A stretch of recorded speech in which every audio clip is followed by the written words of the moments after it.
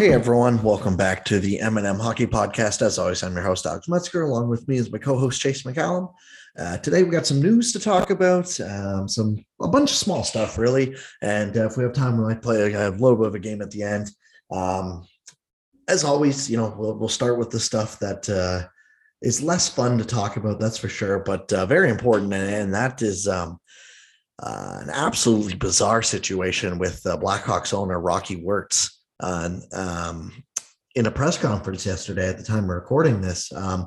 Basically what happened is Mark Lazarus of The Athletic asked him a question that I don't know what the panel was for, but I guess it was just for about the future of the organization.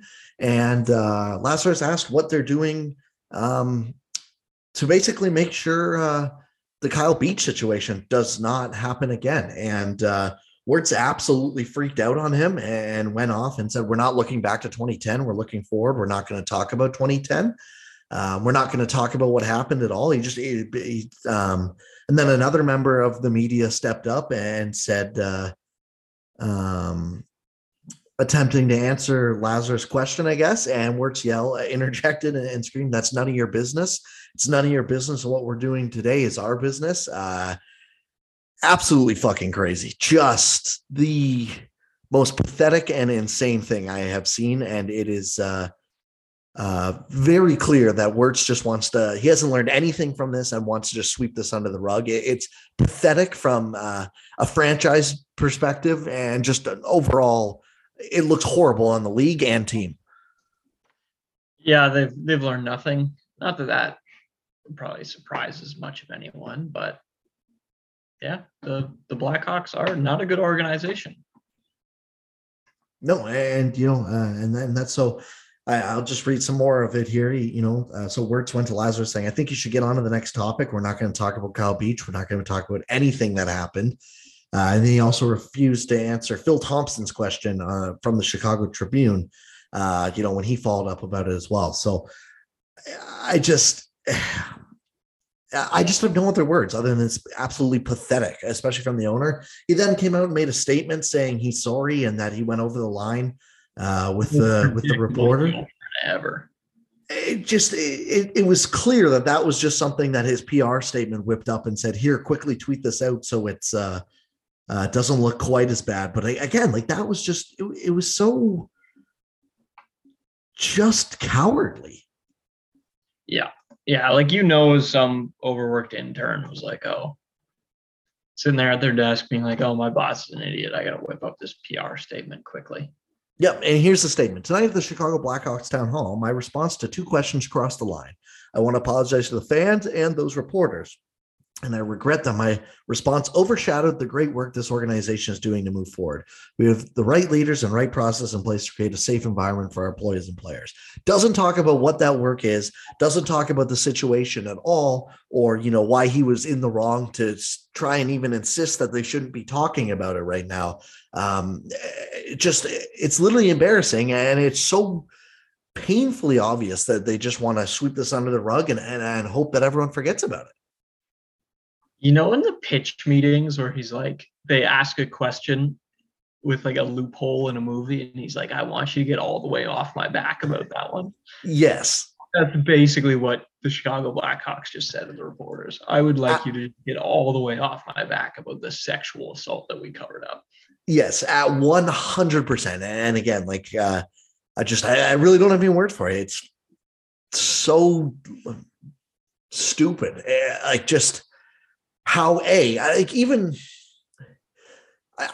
can't imagine thinking why that would be a good answer to anything. You had to know coming into a press conference about your future that is going to get brought up. How do you not have something even planned? You're presumably successful somewhere in life. I don't know exactly what this guy did or if he just got the team from his dad or something, but yeah, you would think you're smart enough to understand that freaking question is coming. Yeah, I'm literally at a loss for words. I don't. The one thing I did want to say, and I tweeted this too, and it's a very low bar, and I don't think people deserve praise. But I think it is important to say that it's good on the local media there for not just letting this story die either. Yep. I don't think we need to praise them and say, oh, they're doing, all they can or whatever, or, like they're doing their job. But again, the bare minimum in hockey doesn't always get hit. So I think it is worth it to the Tribune writer and Mark Lazarus of The Athletic. I apologize. I'm just I forget the Tribune writer's name, for actually following up on this stuff. Phil Thompson, for actually following up on this stuff. And not only them. So they started, and obviously that promoted this answer. I think it shows to how big of a deal it is that like every large media member, Wayne Gretzky came out and was overly critical of very fairly critical of the Hawks organization. On TNT Hockey, Wayne Gretzky had the quote saying, like, if I was a parent of an 18-year-old and he got drafted to the Hawks, I don't know if I'd feel safe sending him to that organization right now. Yeah. And it's so difficult to get Wayne Gretzky to say anything. Yeah. So the fact that, he went and said that much should just scream all you need to know about it, Yeah, absolutely. So, like I think it was Elliot Friedman had said something in reply saying, found it disgusting. I saw Craig Simpson of Hockey Night in Canada as well say something, so like there's a lot. I've seen a ton of media speak out about it. And again, like that's just not something that used to happen. And I don't think that doing the bare minimum means that we should praise them forever. But at the same time, like, it's at least better than it not happening, right? Yeah, absolutely. It's nice to see something heading in the right direction because very few things are.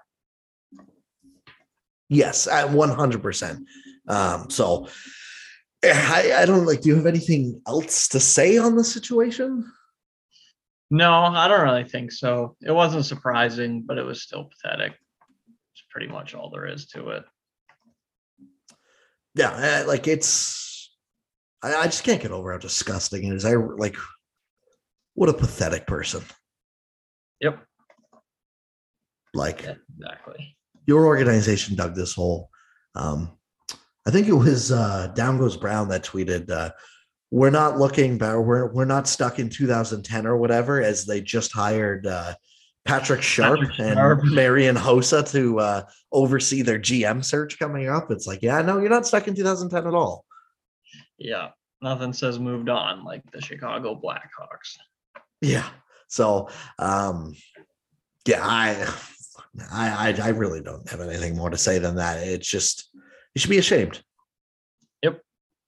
It's just so shitty for those who are in the organization that didn't do anything wrong too. Yeah, well, and I should say that when I say they haven't learned anything, I don't I'm sure there are people in the organization that have changed and have learned stuff. Yep. Or weren't involved to begin with, or whatever. Yeah, exactly. Right. Like Chicago Blackhawks employees. Yes, and it's one of those things where I'm sure they're in a real tough position too, because it's hard to balance doing, not even do it, but trying to find what's right for you with also understanding that an NHL job is an NHL job, yeah, and being a part of the change. If you couldn't work for a company with terrible leadership, there'd be a lot of leadership who have done terrible things or covered up terrible things. There'd be a lot of unemployed people in the world. Yes, that is also very true. So, yeah, it just, I'm frankly stunned, to be honest, that they even allowed it to get to that area, but here we are. So, speaking of teams hiring a general manager, looking for a general manager, the Anaheim Ducks, I don't know if you saw this, but the Anaheim Ducks hired a general manager today. I did see that. They ended up going with Pat Verbeek, who I think they've been without a general manager all summer now, if I'm not mistaken. Yeah, it's been a while, if I remember correctly. I've always wondered how that works. Yeah, I think it was Bob Murray. Was it Bob Murray in the role, I think, as a president as well and general manager? Yeah, so it's probably not as big a deal when you got somebody like that. Yes. Who's your president or whatever. Exactly. Like I want to say, Sorry, I'm just looking it up now. Did Bob Murray resign or not?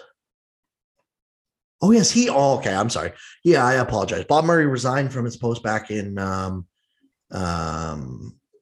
November and enrolled in the alcohol abuse program with the NHL, and then that's why the vacancy opened. Yeah, that makes sense. So I apologize for that, but yeah. So when it comes to Verbeek, definitely not an out of the box hire like we had talked about last week. He's a two-time Stanley Cup champion, but he does have 16 years in front office experience. He was an assistant general manager with the Detroit Red Wings. He also served with the Tampa Bay Lightning.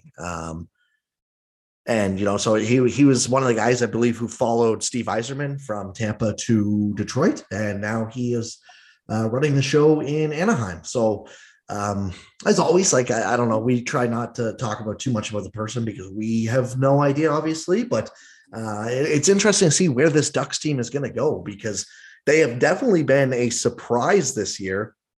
It looked like, they have they might have had even a good shot at playoffs. They've slipped a lot recently. They're still third in the division, but not by points percentage, I don't believe. They have 55 points in 48 games. The Flames have 52 and 42, and the Oilers have 49 and 42.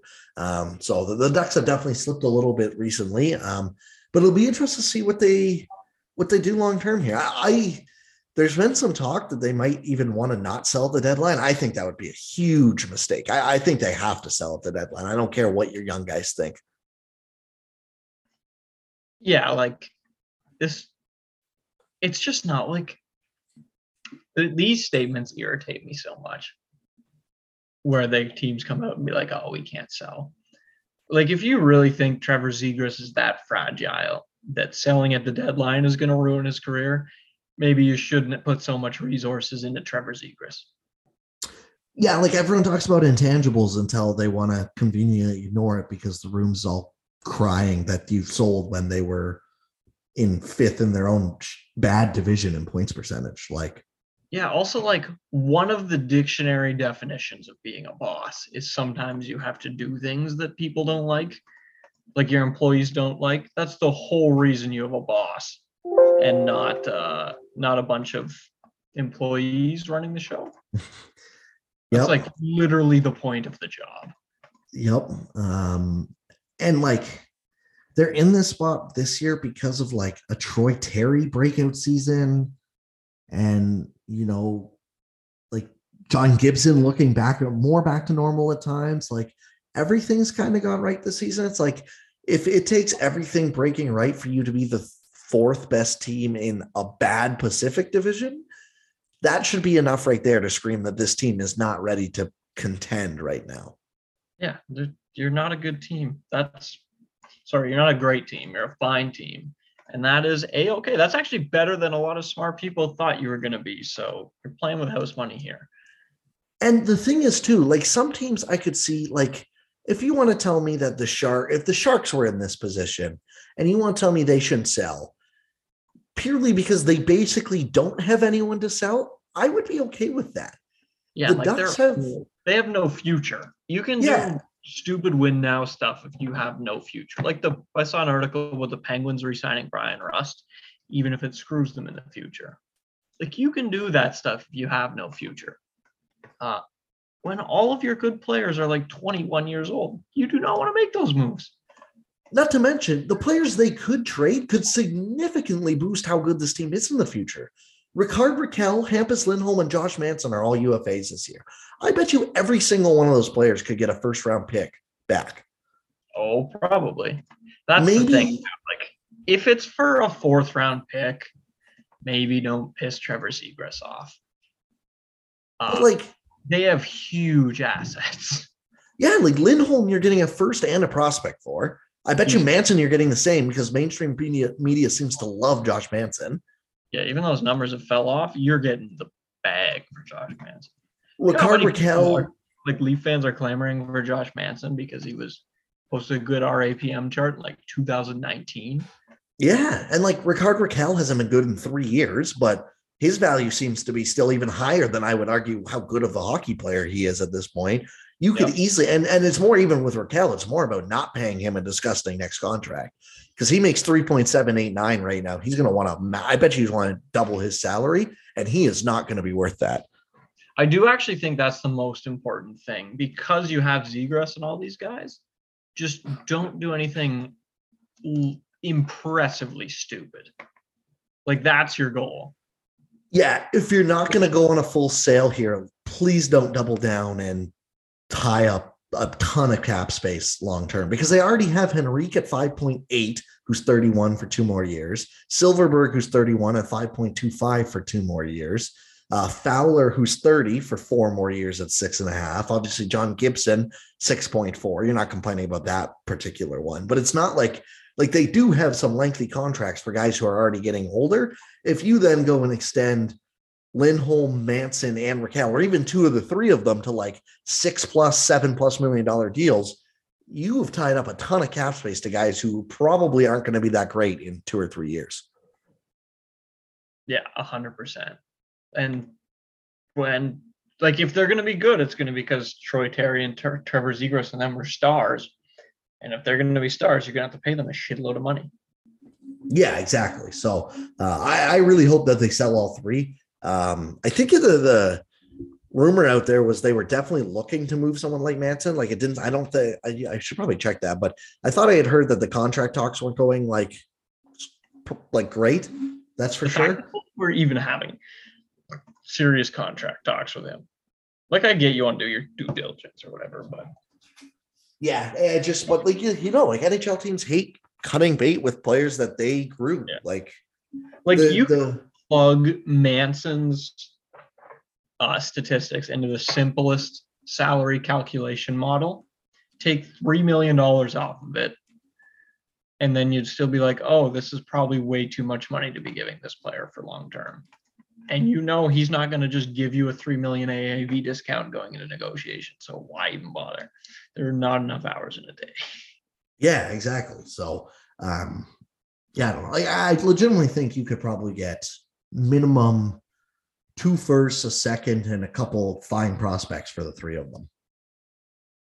And how much better is your rebuild looking then? Because you could have 3 or 4 first round picks over there. You could have like 4 or 5 first round picks over the next year or 2. Like even if you take next year's first, or if it's this year's first, whatever, right? Like you could have 3 or 4 first round picks, 5 picks in the top 64 or whatever, and go from there. And then even if you don't want to use all of those, you can go and use those assets to pick up players that are actually good, like a Kevin Fiala or something in the offseason.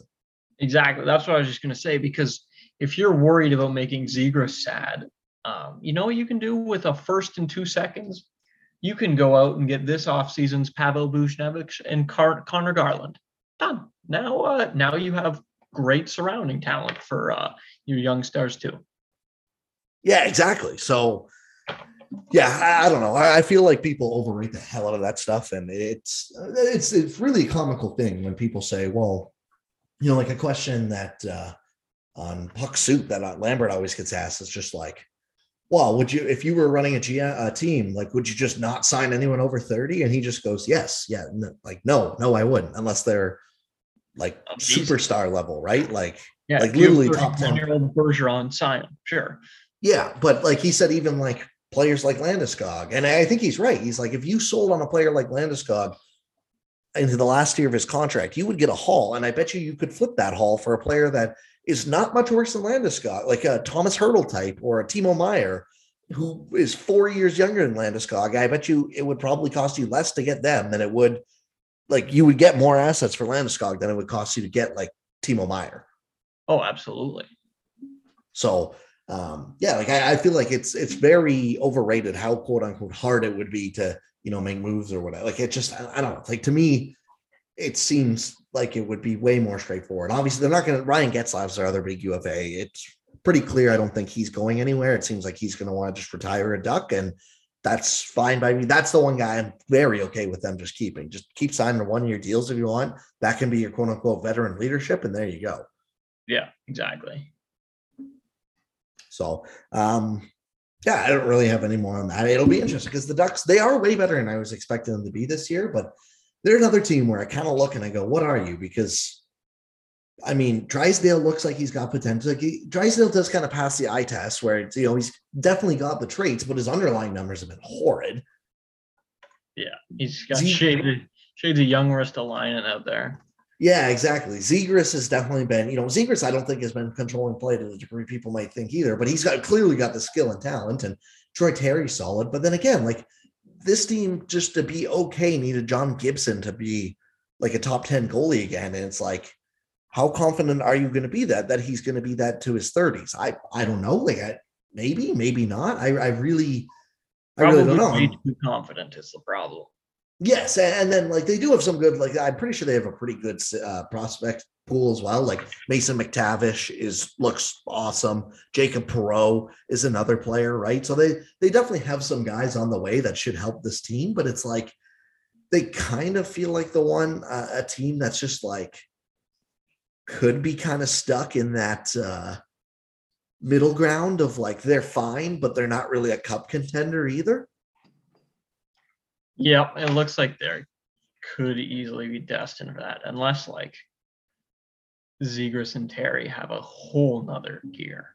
Yeah, or again, like if they sell and get three top 60s, let's say 2 firsts, a second, maybe they get a fourth, and then some kind of prospect. I doubt if you're getting a first, you're probably not getting an A+ prospect, but for like someone like Manson, I could definitely see, like if you use the Toronto model, I could see the price from media being pushed as like a first and like a Nick Robertson type prospect who's been, dealt with some injury stuff, has potential though, maybe a little less than Robertson if you want to go there. But like, I'm not saying the Leafs should do that. I'm just saying I could absolutely see that's what they'd be asking for. And I could see some team paying a price like that, right? Like, 100%. So then all of a sudden you have 4 darts to hit in the next, or 5 darts between the first 2 rounds to try and throw what's supposed to be a pretty solid draft class. You get another prospect or 2 maybe to mix in there as well. Suddenly maybe you have one of like Mason McTavish hit, maybe like Olin Zellweger on the back end hits, and then 1 or 2 of the guys that you picked up, whether that be picks or prospects, even just becomes like a good second line player. And then suddenly you have a bunch of depth looking forward that's in their 20s at the same time. Yeah, 100%.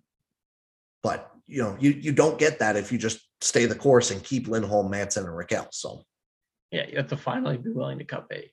Yeah. All right. Another piece of news is Ovechkin does it again. I don't know if I want to get your take on this too. So Alex Ovechkin, it was announced that he's going into COVID protocol, and he missed last night's game against the Oilers, and he will miss the All-Star game because of it. This is not the first time that Ovechkin has mysteriously had something happen to him right before the All-Star game so that he could not go to the weekend. I believe a couple of years ago, it was a leg injury that he deemed himself out for. Do you think that do you think it was an actual positive test? I'm very curious because like lying about a COVID test seems bold to me.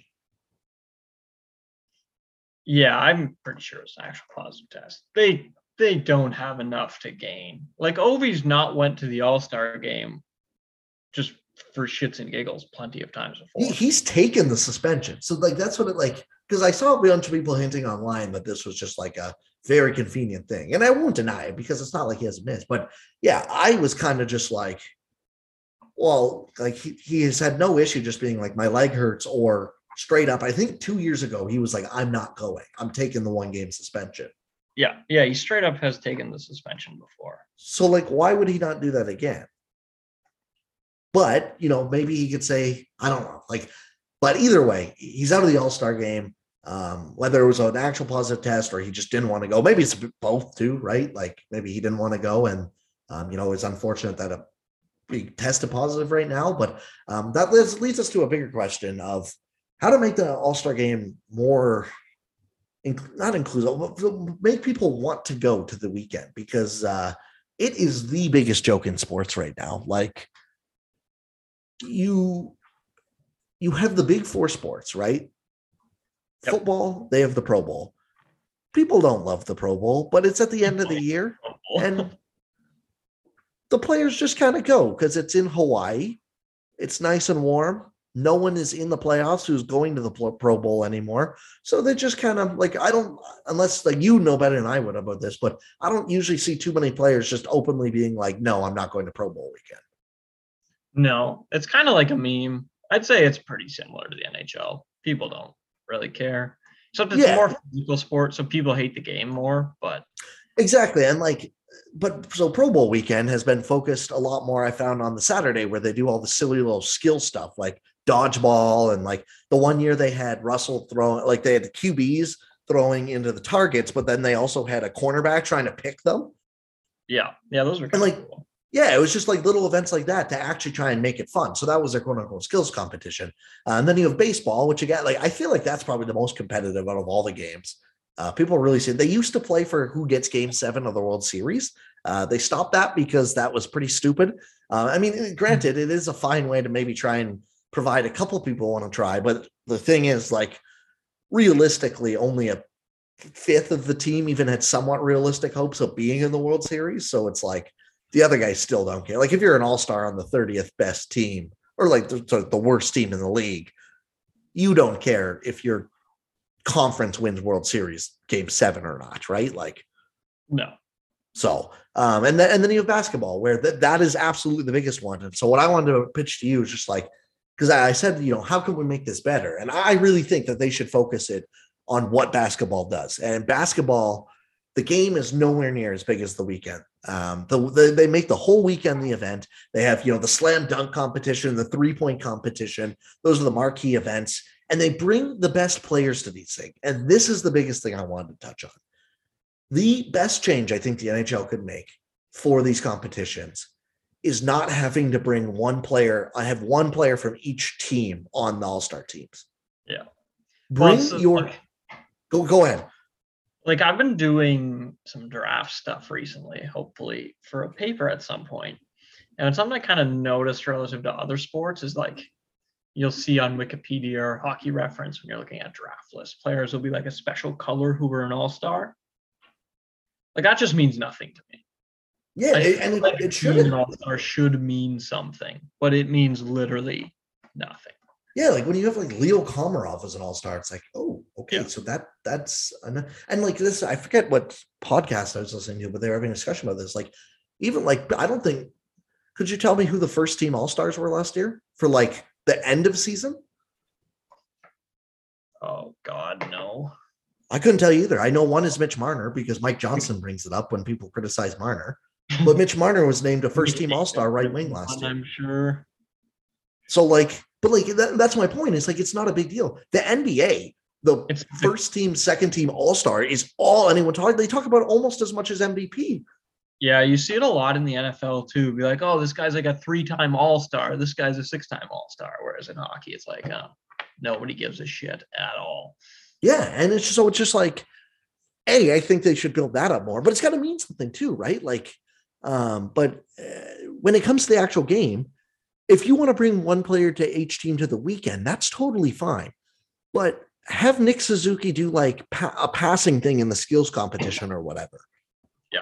And leave him out of the game because no one needs to see, and I no offense to him, he's a fine player, but no one needs to see like Nick Suzuki of the horrid Montreal Canadiens who has like 20 points this year in an all-star game.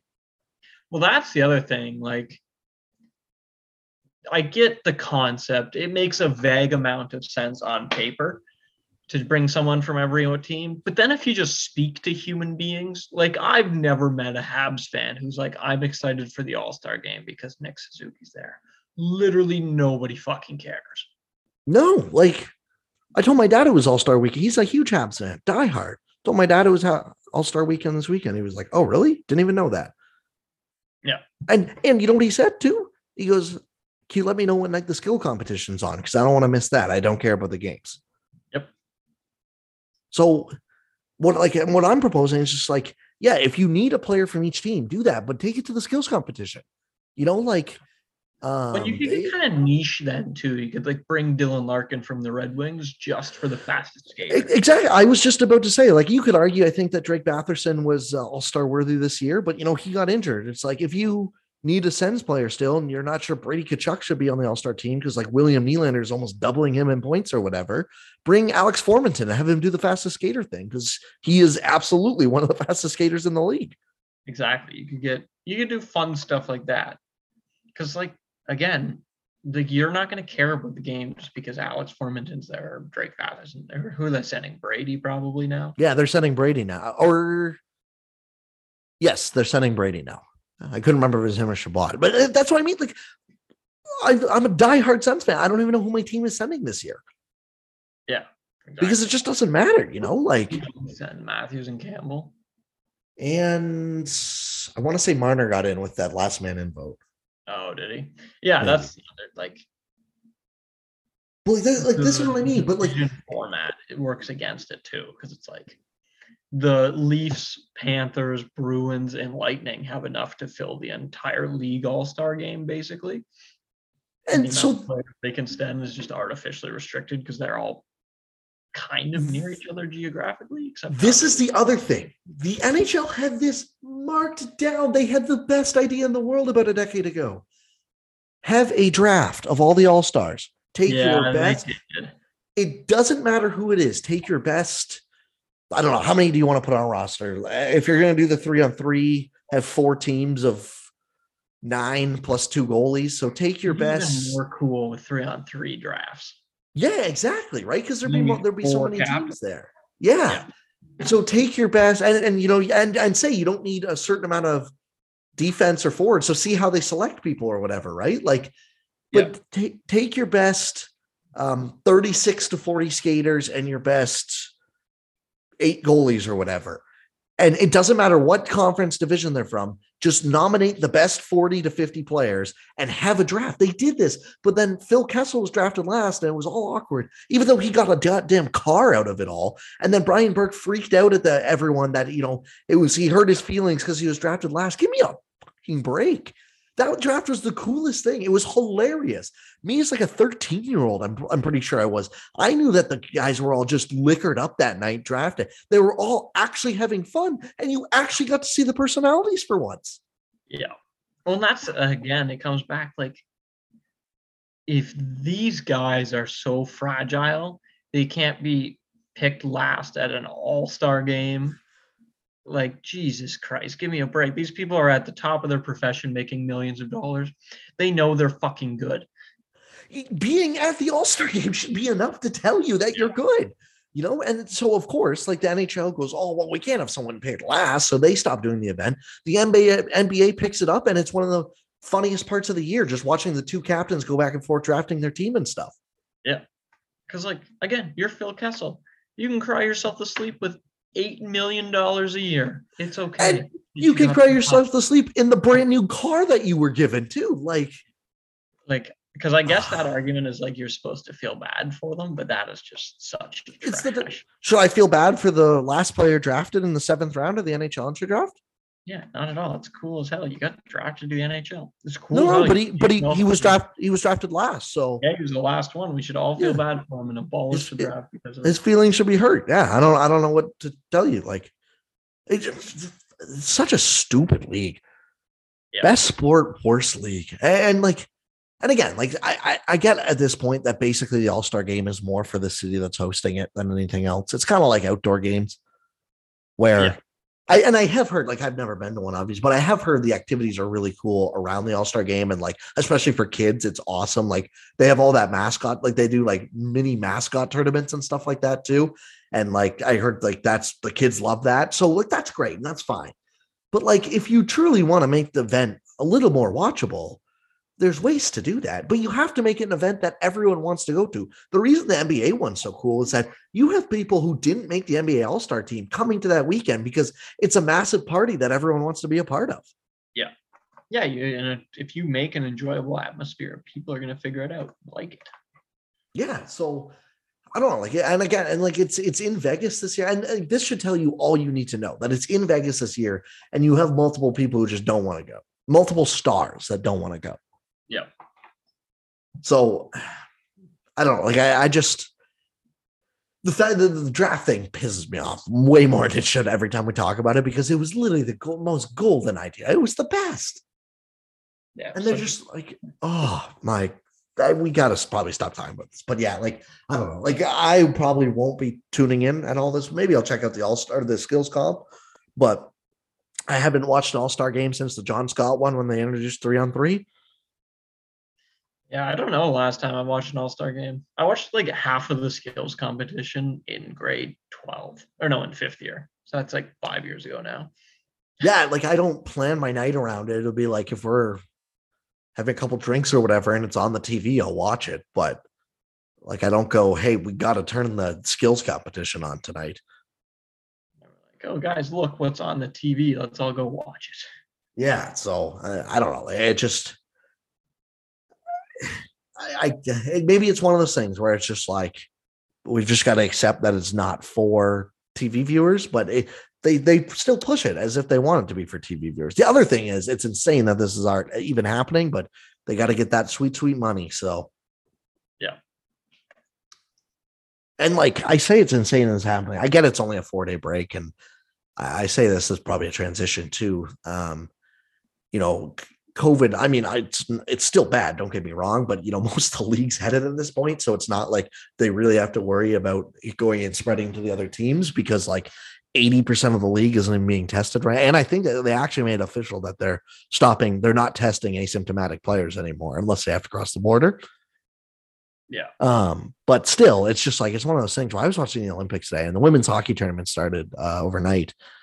And it's good hockey, don't get me wrong. But I was just, whenever I watch the Olympic tournament, I just think, man, like I get why they didn't, but it really sucks that the NHL players couldn't go to because I don't know if they've done this in past, but the way they have it this year is the women's tournament starts now. The men's tournament doesn't start for another week. So you can watch most of the women's tournament and then the men's tournament separately as well. So both of them get equal amount of airtime. And I thought that was a great idea to get eyes on both of them. But yeah, but now it's just kind of, I don't care about the men's tournament, and I will only be watching the women's one. And even that, they're single game of the men's tournament last time.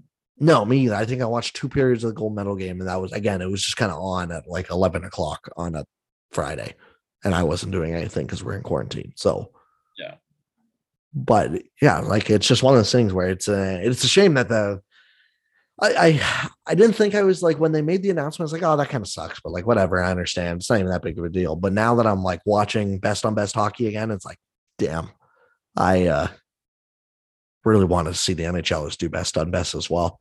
Yeah, it's almost like I go out of my way to avoid it too, because it's like so painful to think about what you could be watching. Instead, it's just like a bunch of prospects and NHL has-beens. Yeah, it's like instead of watching Nathan McKinnon on Connor McDavid's wing, you're watching Eric Stahl, who in his prime was as exciting as like this team's fourth line, maybe. Yeah, exactly. Like, so yeah, I don't know. Another thing, I missed this signing actually. So we can talk about it quick. The Minnesota Wild extended Jordan Greenway to a 3-year deal at $3 million per. What are your thoughts on that contract? Did not even know this was signed. Me, I thought it went really under the radar. They signed it on the 31st, so that would have been Monday, or no, Tuesday. No, Monday. Sorry, Monday. Which, yeah, I totally missed it until I was looking through stuff. And the last year is a modified 18 no trade list as well. Yeah, I mean, Jordan Greenway is aggressively mediocre. If the Minnesota Wild were a contract, they would probably be this one. Like, this is just so perfectly meh. No chill for the Minnesota Wild. Jeez. I will not take that. They are a fun team, Chase. They have actually become watchable. That's clinging to my prior of the previous like 5 years too hard. But yeah, this is just the most like Greenway's not good. He's not horrible either. So whatever. Yeah, he's very meh. Like he's a fine-ish third line player, probably on a really good team, fourth line player. Maybe a little much to be paying him, but would you draft him in like the second round or whatever? This is the kind of contract that Leafs Twitter would have a conniption about, and well, normal team signs it and nobody cares. They're always kind of amusing to me. But yeah, Greenway's probably a fine player, and this is probably a 400K overpay or something like that, but whatever. Well, we spent way less time talking about that than I don't really have much more to add, to be fair. But yeah, that's the saddest part. It's just like, meh, whatever. Good for him, I guess. Yeah, and it'll be interesting to see what the Wild do, because they're rumored apparently to be interested in some depth center, and they said that Ottawa was a team they were talking to, which I think it was Friedman who said that, and then they linked to like maybe Colin White. I don't understand how they fit Colin White's contract under the cap with the cap crunch they have coming. I think Colin White makes 4.5 for like 3 more years, and like 4.25, I want to say it is, and like I think Sens fans definitely underrate Colin White. They like, if you ask Sens Twitter, you would think Colin White is the worst freaking hockey player ever to live. But in reality, he's just a third line guy who makes a little too much because they bet, they lost out on a bet that they made. It was the first real 4.75 is contract. And, it was the first real long-term gamble that they made, and it absolutely did not pay off. But like, he's still a fine player. I just don't understand how the Wild would fit 4.75 under their cap for 3 more years when they have the Suter and Parise cap crunch coming. Yeah, I don't really know. It's kind of like the downside of the Drake Batherson contract. Like, if you're going to be happy with the Drake Batherson contract, you have to be willing to accept things like this Colin White deal, because that's going to happen sometimes when you sign these kind of deals. I don't know why the Wild would want him, to be honest. It just like, if he made like $2.5 million less and had 2 years left, I would understand it. But yeah, like, I don't really get it. Like, if anything, like, and I mean, Chris Tierney's not good either, but if they truly want a depth centerman, they could just pick up Chris Tierney, who's a UFA at the end of this year, as their 4th C or whatever. Yep, that would make sense. And like, Chris Tierney's not a 5th round pick, not a big deal. Yeah, Chris Tierney's not going to cost you more than like a late or mid to late round pick, like a 5th probably. Yeah, and for what it's worth, Chris Tierney, not particularly good, but at least he'd be cheap. Yeah, exactly. So yeah, I don't know. I that's one thing I brought up. I was like, I don't understand that from either side. And then another thing, Dorian was talking on Sens Radio today, and he was like saying how he basically wants the team that starts next year to be in place after this deadline, and like kind of hinted that their 1st round pick might even be in play, which to me seems like a horrible idea. The only reason, like, you have to like top 5 protect that. Yep. And B, the only player you should be trading someone like is like a Brock Besser type. Yeah, like if you're swinging for the fences and you smell blood in the water and Elias Pettersson or some shit's on the table, sure, trade your 1st round pick, even though you're the Ottawa Senators. But I don't know if I would trust Dorian to make that trade. I for sure don't. Yeah, like, what about his trade? Like, what about his buying has made anyone confident in him? No, like, isn't his whole shtick? This is like Jim Benning syndrome again. Isn't his whole shtick supposedly that he's good at drafting? Yeah, well, it's like, it's not even him. It's their head scout, Trent Mann, who's like, and I mean, he has, like, since they've taken over, that Ottawa has found like a solid amount of good players and in later rounds. But like, yeah, like, I don't know. This is coming from the team that took a guy who most people are in like the 2nd or 3rd round and projects to be a 4th line player, 10th overall last draft. But that's the funniest part too. Like, what are the odds this team just got lucky as fuck? I mean, yeah, like, I definitely think that like, people still even go back to the Mark Stone thing, and it's just like, Mark Stone was like the same group. No, I was like, Mark Stone was back in 2010, which is like 2 managements ago now. Yeah. I actually have this up right now. I literally have this on my computer. Where do you think they rank in value above expected from 2007 to 2014? Oh, probably really bad. There were some ugly drafts in there. But that includes the Carlson, Stone, and Hoffman picks and whatnot. Yes, but like, that 2012 draft, they lit 3 first rounders on fire. I would say they're probably like 20th. Really good guess. They are 16th, which, if you know anything about statistic, is functionally the same as 20th. Yeah, so just like very average. They hit on some, they absolutely light a couple others on fire. Yeah, because for every Mark Stone, they just punted a first rounder or something like that. Yeah, and like to be again, this crew took over, and I want to say 2018, maybe it was. I think it was the Batherson Formanton year, which is looking like a good draft. But again, like Yep. it's one of those things, and I will admit, like I feel like every year, everyone who does prospect scouting is like, wow, the Senators just lit 9 draft picks on fire, and then you come back 9 months later, it's like all 9 of these draft picks are doing way better than I expected. It's like, yes, okay, there's probably something where like the public might be a little too low on it, but at the same time, 3 years of drafting is not enough to just definitively say these guys are unreal at drafting. 100%. And they're also just like stupid about it, because even if you understand that Pavel Datsyuk will be the best player in his draft class, the smart thing to do is not draft him first overall. The smart thing to do is draft him in like the 5th round or something instead of the.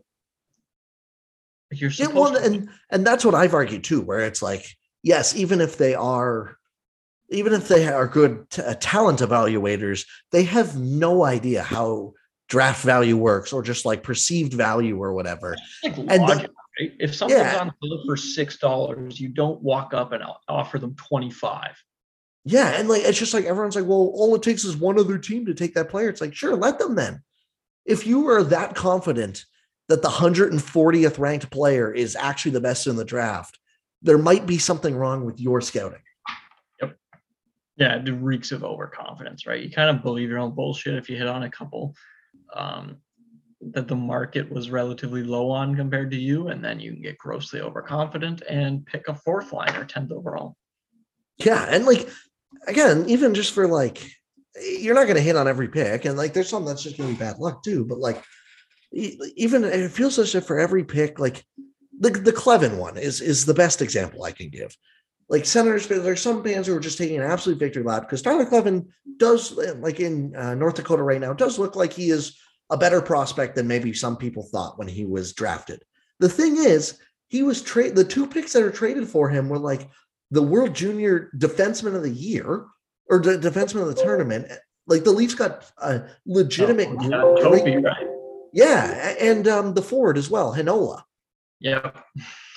So like it's like the two guys he was drafted for look better than he is.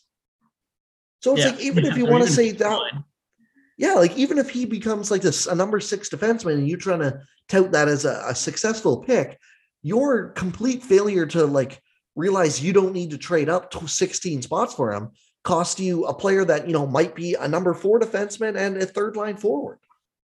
That's so funny. Do you know how many points Tyler Boucher has in 17 games this year? With Boston College, it was like 4, wasn't it? 3. Yeah, because he switched he's with the 67s now. He quit college midway through. Yeah. Which I didn't even know you could do. But it makes enough sense because it's semesters, but I didn't even know you do. It was that bad that, like, yeah. He could double his scoring right out of the NCAA and still be a replacement level player. Yeah, like it's just so I don't know. Like just to me, it's one of those things where like, yeah, people were even throwing like Connor Garland's name around. It's like I like Connor Garland, but you should not be throwing a 1st round pick that is probably going to be from in the range of like 5 to 11 for Connor Garland. And I know the Canucks did last year, but that is not like it's exactly what it should be. All of the Canucks. Exactly, right? Like they gave up Dylan Guenther for him. It's like, again, I like Connor Garland as a player, but that is a guy you give up like a 2nd round pick for, not a 1st rounder. Did you know Tyler Boucher has only been above point per game twice, and it was his U15 and U14 seasons? Yeah, like that pick was horrible. It looks even worse when Cole Sillinger was drafted right after him, who's like pretty sure has like 20 or 15 to 20 points in the NHL already this year. Yep. Like, scoring this guy in the NHL by a 6. Oh, he absolutely is. Like, and it's just, again, like people are going to miss, and that's fine. But like, yeah, to me, I do think there's definitely some middle ground of like where I feel like Sens fans are way too overconfident in the team's ability to draft. And there are definitely times where it's like scouts are probably too low on what they do. Oh yeah. But, like I'm sure they're not complete idiots. But like the reality is for you to reach aggressively and consistently wins means you need to be significantly smarter than everyone else. And if you can actually look at me with a straight face and say the Ottawa Senators are a lot smarter than everyone else in the NHL combined, God bless you.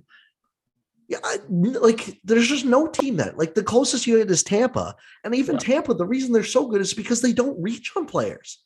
Yep. Like they just kind of took like a Braden Point in the second round. It was like at the time that was just like, yeah, it's a fine pick. Granted, like you didn't see him being that good, but it's not like the players that Tampa took that are now all-star, Kucherov, Point, even Cirelli and stuff like that. It was either guys who dropped farther than they should, or players where it was just like, yeah, okay, that seems like a fine pick, you know? Yeah, well, I've got Points actually rookie data up right in front of me. Braden Point scored like a first round pick. He's just kind of short. Not even that short. He's only 5'10", which is like an inch or two smaller than league average. What is it? Probably 6 feet. And they picked him in the third round. Like that's the genius of the Braden Point pick. Not just randomly taking Tyler fucking Boucher or whatever his name is 10th overall. Yeah, like so I don't know, like every team, they definitely hit on some prospects and they're definitely going to miss on some prospects, right? Like, but the idea that you can just trade away your picks or whatever because Trent Mann and Dorian are these GOAT drafting geniuses, I just like that just doesn't make any sense. Yeah. And like, I would believe Dorian more if like last year they had a team that could have been most of this rosters this year. And they went, no, Eric Branstrom looked really good in like a top pairing role at the end last year, but we're going to go pay Michael Del Zotto 2x2 to come in so we could scratch him opening night.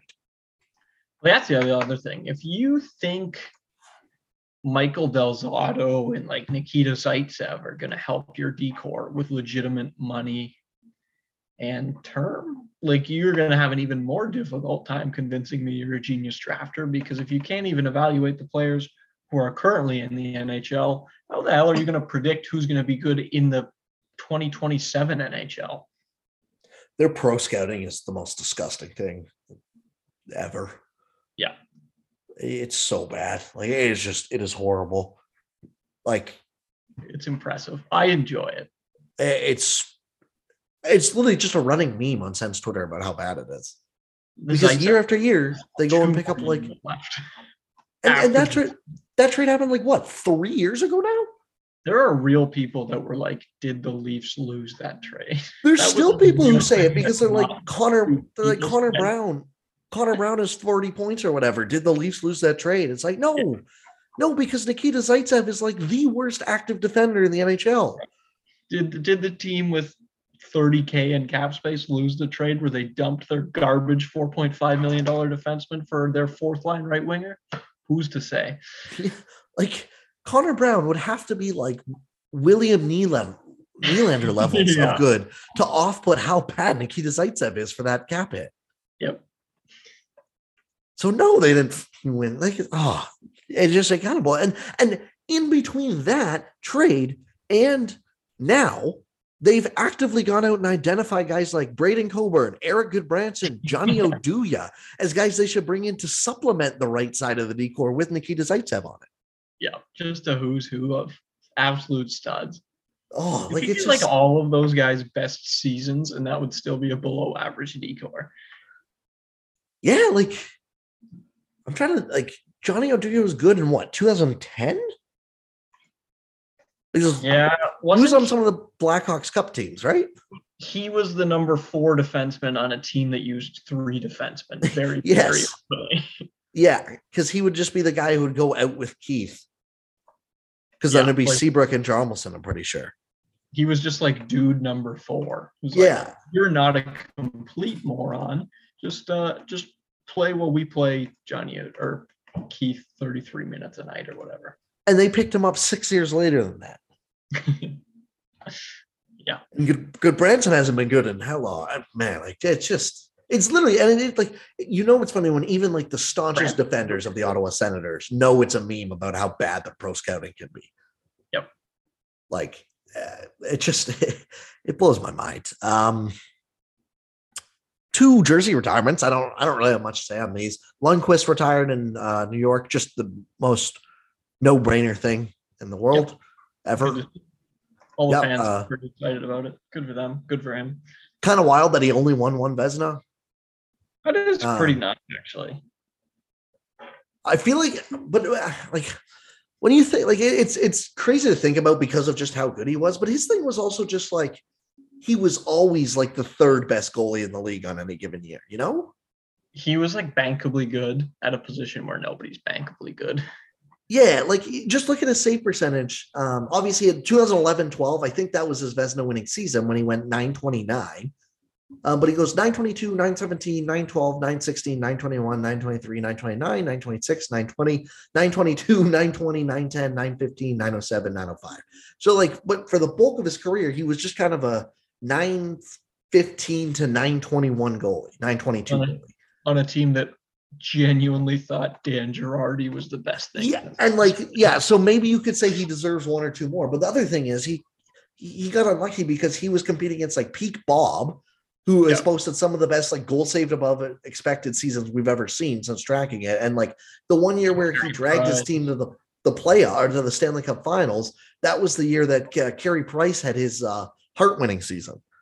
Yeah, I've looked through a decade now of Henrik Lundqvist's goalie RAPM charts, and I haven't found a single one where his expected save percentage was above league average. Yeah, like it's looks like. Wait, I'm almost there because I think they have his whole career.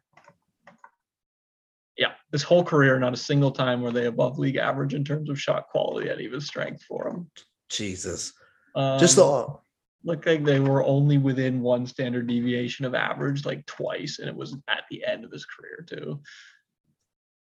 I'm just trying to go back now quickly on Evolving Hockey and see if I can find where he was ranking in like 2016-17, because someone brought that up to us last week, and I kind of thought that was crazy at first too. And then I went, well, like it kind of makes sense. It's not like Lundqvist was like, obviously he was always very good, but it's not like Lundqvist was known to just be like this 3 or 4 year guy where he completely stole the show every year. Where like, I just looked at 2016-17, Sergei Bobrovsky posted a 45 goal saved above expected that year.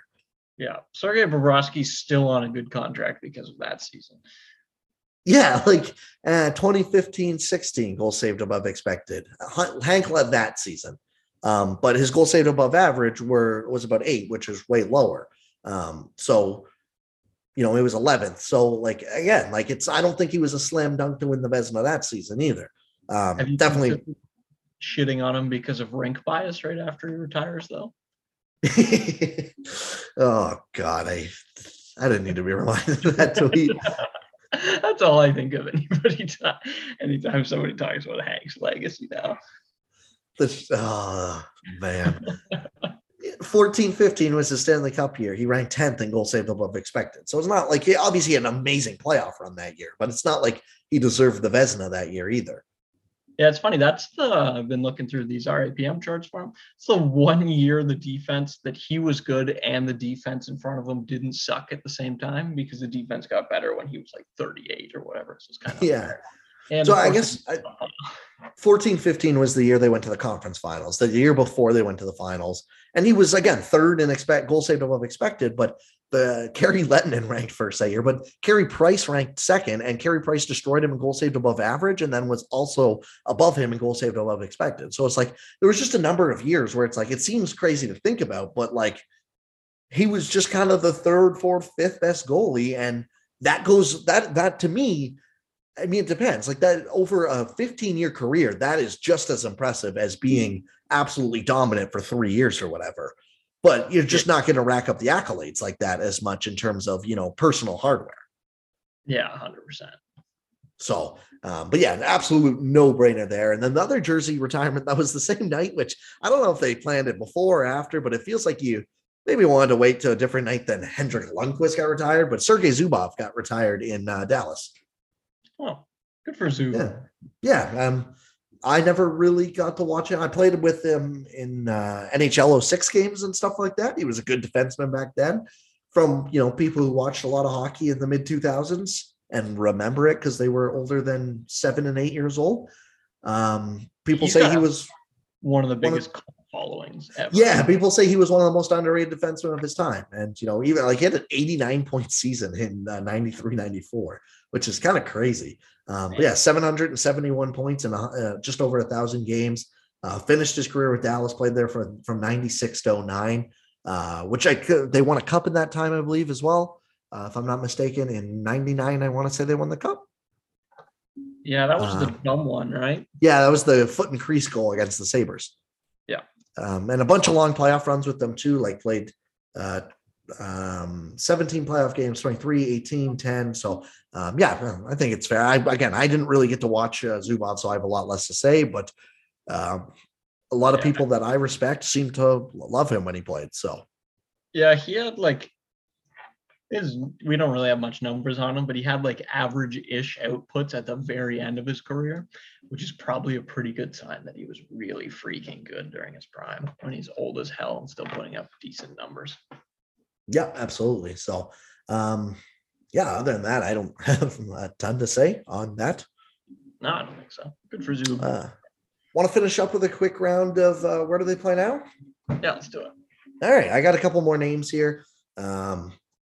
That I've just been putting down since we've did this last just a couple times. Every time I hear a player, I go, okay. I think these are maybe even more known guys than last time.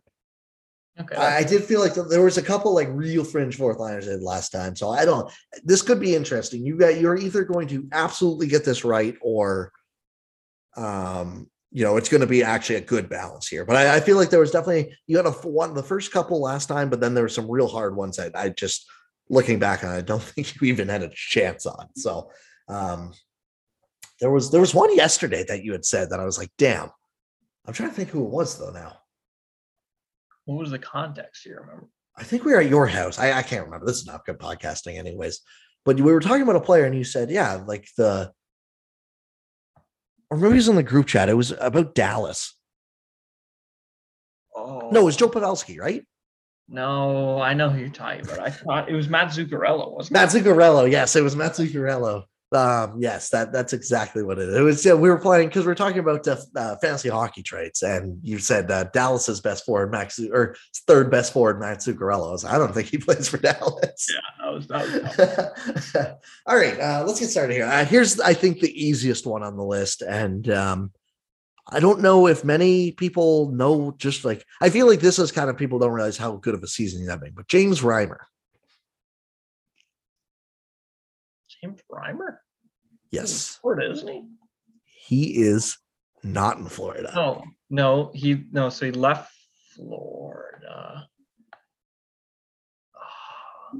He was in Florida, right? Yes. He has been to it. And he went to Carolina. Yep, he was in Carolina. And where is he now? I used to love James Reimer.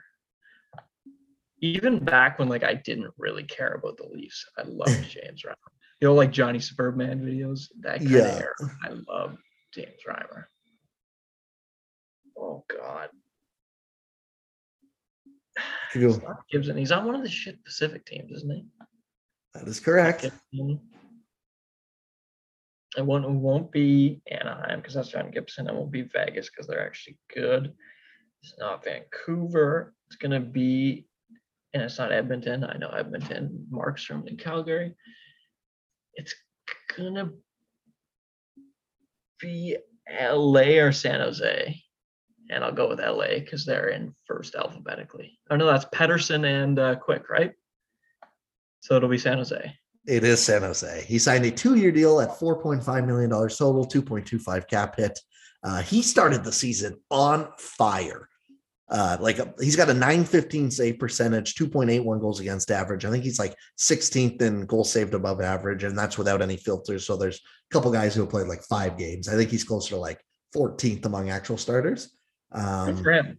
Yeah, he's having a bounce back season and he's the only reason the Sharks are even remotely close to the playoffs. Yeah, that's kind of cool because people just kind of gave up on him for no real reason. Yeah, absolutely. And he was fine. He was fine enough. Good years and bad years, but that's a pretty normal thing for a not elite goalie. Yeah, exactly. He got traded to San Jose in 15-16, posted a .938 in 8 games with them and only played 1 playoff game. because I think that was the year Martin Jones was starting. Yeah, that sounds right. Then 2016-17, he played 43 games as Florida's tandem starter and posted 920, 913 and 44 games the next year, and then dropped to a 936. And that's when people gave up on him. Got, I believe, traded to Carolina, posted a 914 and then a 934 in 3 playoff games that year. And then last year at a 906 as the backup in 22 games and lost a spot to Nedeljkovic. Which that one makes. Yeah, and then which they trade away anyways. But yeah, and then signed a deal this season with San Jose, and he's been good again. Good for James Reimer. Yes, absolutely. All right, let's go to another one. This K, you know what? This one I think is probably the easiest one on the list now that I look at it. But I was kind of watching one of this team's games the other night, and I went, shit, right, they're on this team. Ryan Reaves. Ryan Reaves. So Ryan Reaves starts in St. Louis. He either gets traded to Pittsburgh first before the expansion draft, and then gets drafted from the Penguins. So that would mean he's either in Vegas, and this is the obvious one, or he's not in Vegas, and I have no freaking idea. So I'm going to go with Vegas. He is with the New York Rangers. Oh, right, because of Tom Wilson. Yep. He was part of, that's why I wasn't sure, because if you thought Rangers right away, you'd remember they just went absolutely insane on their offseason this year. But yes, Vegas was in a cap crunch, so he's in the second year of his 1.75 cap hit. They flipped him to New York, I believe. So they gave him a pay raise, didn't they? Slightly, I believe. It was one. So New York is, they just re-signed him for next year already as well, actually. So they has the exact same cap hit of 1.75, but he is already signed for next year now too. How could you go without a just stud right winger like that? Yeah, he's at 9 points in 40 games. He, I believe, so he was traded for a first round pick, I want to say, from Pittsburgh when Tom Wilson broke them after that second cup. He's had 9 points in 40 games, and that's significantly above his career average. It's kind of crazy. And then I believe he got traded again to Vegas. I don't think he was taken in the expansion draft. Was he not? I believe he was flipped again. Let me just check. But I'm pretty sure. Yeah, Fleury. Yes. So he was traded to Vegas. No, not New York. Golden Knights acquired Ryan Reaves. They gave up Klim Kostin for him, didn't they? Yeah, Klim Kostin and a first, I want to say. I think Klim Kostin was the first. Oh, okay, yeah, maybe. And then it was and then they flipped him to Vegas for team acquired forward Ryan Reaves from the Pittsburgh Penguins and a 4th round pick in the NHL entry draft. It doesn't say. Oh, they sent Tobias Lindbergh to the Penguins. So, yeah, I honestly, to be honest, I only think of Ryan Reaves as a pen even though he only played like 1 year with them and a Golden Knight and now a Ranger. I forgot that he started in St. Louis, to be honest. Yeah, he played in St. Louis like in my peak Chell days. So I kind of think about him as a Blue first. He had a lot of years there too, to be fair. Like he played like the amount of GM parts of 7 years where he would exist on the trade block. You could give up like a 6th round pick for him if you wanted. Yeah, and I feel like for me too, I remember him as Golden Knight because he had the Evander Kane rivalry as well. And he was just a big part of that team overall. So that makes sense. All right, here's another one. James Neal. James Neal. So James Neal starts in Dallas. It goes to Pittsburgh, if I remember correctly. Then from Pittsburgh, he goes to Vegas. He goes from Vegas to Calgary, and he gets flipped for Milan Lucic.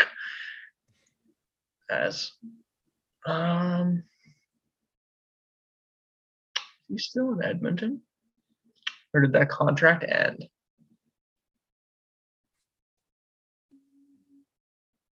I feel like Edmonton's too easy of an answer to, or is he in Montreal? No, that's Hoffman. I'll stick with Edmonton. I have no idea. Edmonton bought him out this summer, with Oh, 2 years right. remaining on He his would still be deal. on that contract. Yeah, and he signed a 1-year deal off a PTO with the St. Louis Blues, Yeah. who I he forgot has 2 goals and 2 assists in 19 games. Um, he was also in Nashville for 3 years between Pittsburgh and Vegas. He got drafted from Nashville in the expansion draft. Right, because it was Hornquist for him. Hornquist right? for him, yeah. But yeah, he started in Dallas, which I often forget about. Comes to Pittsburgh for 4 years, doesn't win a cup with them. Yeah, Then a flip for Hornquist, and yeah, he was right after the first cup and or before the next two. That was Spence. a good era where I just loved the Penguins. Like he was injured all the time, but like peak Sid, I will think of James Neal as a Penguin for my entire life, even though he only played there for 4 years, like 8 seasons ago. Yeah, exactly. Well, he had his career year there too, 81 points in 80 games, 36 and 40, 61 and 59. Like it was by far the best of his career. Then we went to Nashville, 37 and 67, 58 and 82, 41 and 70. Bounced back with 44 and 71 the next year, including a 25 goal season, which got him that massive contract from the Calgary Flames. He was then flipped to Edmonton, where he scored 19 goals on McDavid's wing. And then followed up with 5 goals, 5 assists for 10 points in 29 games the following year. Was healthy scratch quite a bit. And then we got bought out last offseason. And is now with St. Louis. And not going to lie, I'd be shocked if he is still in the NHL next year. It kind of feels like this is his last year. Yeah, he shouldn't have been in the NHL this year. Yeah, probably not. No. And with 19 games, I'm assuming he's being healthy scratched in St. Louis at times too. I would think so. Okay, let's switch to. I feel like you might get this one. I don't know. Let's switch to a front office person, though. Jim Rutherford. Jim Rutherford. He's like a shadow GM somewhere, isn't he? He's fired from Pittsburgh or he steps away. I kind of forget.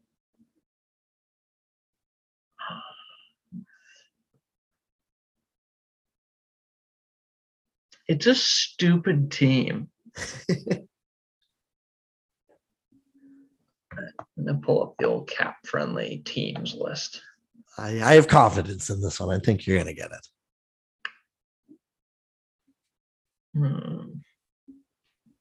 It's a team like no one be. Is it Vancouver? It is Vancouver. There we go. He is their president of hockey operations, I believe, because I wrote this one. Admittedly, I wrote this one down about 2 weeks ago before they did their assistant GM and GM hiring. Yeah. So us talking about, I think on last week's podcast, I kind of went, shit, like that might ruin it a little bit. But he's kind of the ghost. You got it right. I think that he's kind of like the ghost GM there because they obviously hired an assistant GM and a GM who haven't officially been in that role. So, and the assistant GM was hired before the general manager. So it kind of feels like he has last say there, but he's like Brian Burke was in Calgary or whatever. Exactly. That is the exact thing. All right, let's do one more. I'll give you another ex-Leaf player. See if you can break the tie here. You've got 2 right so far and 2 wrong. Jimmy Vesey. Timothy Vesey. Jimmy Vesey. He's drafted by. Whoever he drafts with, he doesn't sign with. He's drafted by Nashville to force his way out to New York. Specifically New York. He goes to Buffalo and sucks because I remember all the Knight Rider tweets about him. He goes to Toronto, makes it in the Leaf documentary. Kind of looks like an idiot. I never did watch that, but everybody said he looks like nobody thought he came out looking good. And then he's a Canuck, isn't he? He was a Canuck for a part of time last year. He is not anymore. He signed a 1-year deal this offseason with the New Jersey Devils. Oh. He is at an $800K cap hit, 11 points in 41 games, 6 goals, 5 assists. I don't think he's done much with them, though. Other than that, I don't think he tried to play very well. Yeah, very, very under the radar. Scores maybe 10 goals and kind of gets caved in. Yep, that has been about his career. 16 goals, 11 assists, 17 goals, 11 assists, 17, 18, 9 and 11, 5 and 2. Sorry, I guess 5 and 5 because he had 0 goals, 3 assists in 20 games with Vancouver last year, and then 6 and 5 this year. I should say there is legitimate value in players like Jimmy Vesey as long as they're really cheap. Yeah, I mean, at $800K, if he's the Devils' 12th forward and 11 points and like on pace for 22 points is fine. Yeah, like you could do a lot worse as a 12th forward. He's going to score like 10 goals a year. That's not worse for your depth. He's the classic where if he was a 7th round pick, people would be praising this for like great scouting or whatever. 100%. But because he was a 3rd rounder who made a ton of noise and then got so much hype coming out of college, I think it was, out of Harvard, because he had 46 points in 33 games his last year at Harvard. And that's when everyone, like, remember the classic Dreger tweet of like, if the Leafs sign Vesey, that makes Nylander expendable. Yeah, just an all-timer kind of tweet. But all right. Nylander finally started putting up points to go with his underlying numbers. Yeah, it's been at this point where it's like it's clear that even like I feel like the annoying thing now is mainstream media is doing a revisionist history. Like, no, we didn't hate the contract at the time. It's like, you were trying to trade him and called him a bum for 3 years because he signed that contract. Get out of here. Literally, one of the best litmus tests for hockey intelligence is what did you think of William Nylander after 2018-19? And a stunning amount of very prominent people would fail that. Well, and even the best is just like when the contract was signed, I can remember specifically you and I came on here and went, because I believe we had Totally Offside and Ian Tulloch on as well on separate things because they went both ways on it. And we went, yes, this is probably about a $400K overpay now, but in 2 to 3 years, this is going to look like a steal. And that is exactly what it's like. And we were not alone in that, obviously. Like basically anyone smart person was anyone who understood what a Corsi was knew that this was going to be the case. And now like the mainstream blindly hate him for being Swedish. Yeah, exactly. And now it's like the media that ripped on that deal for like 3 years are now like, oh yeah, well, it was an overpay at the time. It's like I guess by about $400K, maybe. Yeah, maybe. Well, it was another thing. It was an overpay. Everybody's like, oh, well, look at David Pastrnak. It's like, oh, you overpaid this guy by $400K relative to the best contract in the entire freaking NHL. Oh, no. Yeah, like, it's just, that was insane. But yeah, your comparables are Pastrnak and McKinnon. Shocking that it wasn't a better value deal than that because they didn't give them league min or some shit. Like they would beat those contracts. Yeah, exactly. So just an absolute wild time. That's all I got, I think. Thank you everyone so much for listening. We'll probably be back next week, I think. With All-Star break, there might not be as much to talk about, but I think they're starting to play games right again on the Monday. So I would assume we'll be back again for next weekend. I'm assuming this podcast will probably come out Saturday, I think. Recording on Thursday night. So as always, you can go check my workout at lastrunonhockey.com. I'm going to try and I had a piece last week about the Nick Holden extension and just what it means for Ottawa's future and the blue line there. And then I think I'm going to try and do a piece on the recent month or so of play lately and their underlying numbers. So look out for that. You can find me on Twitter at NHL Sends and stuff. Chase on Twitter at CMHockey66 and all of his work at actionnetwork.com. And thank you everyone for listening, and we will talk to you all next week.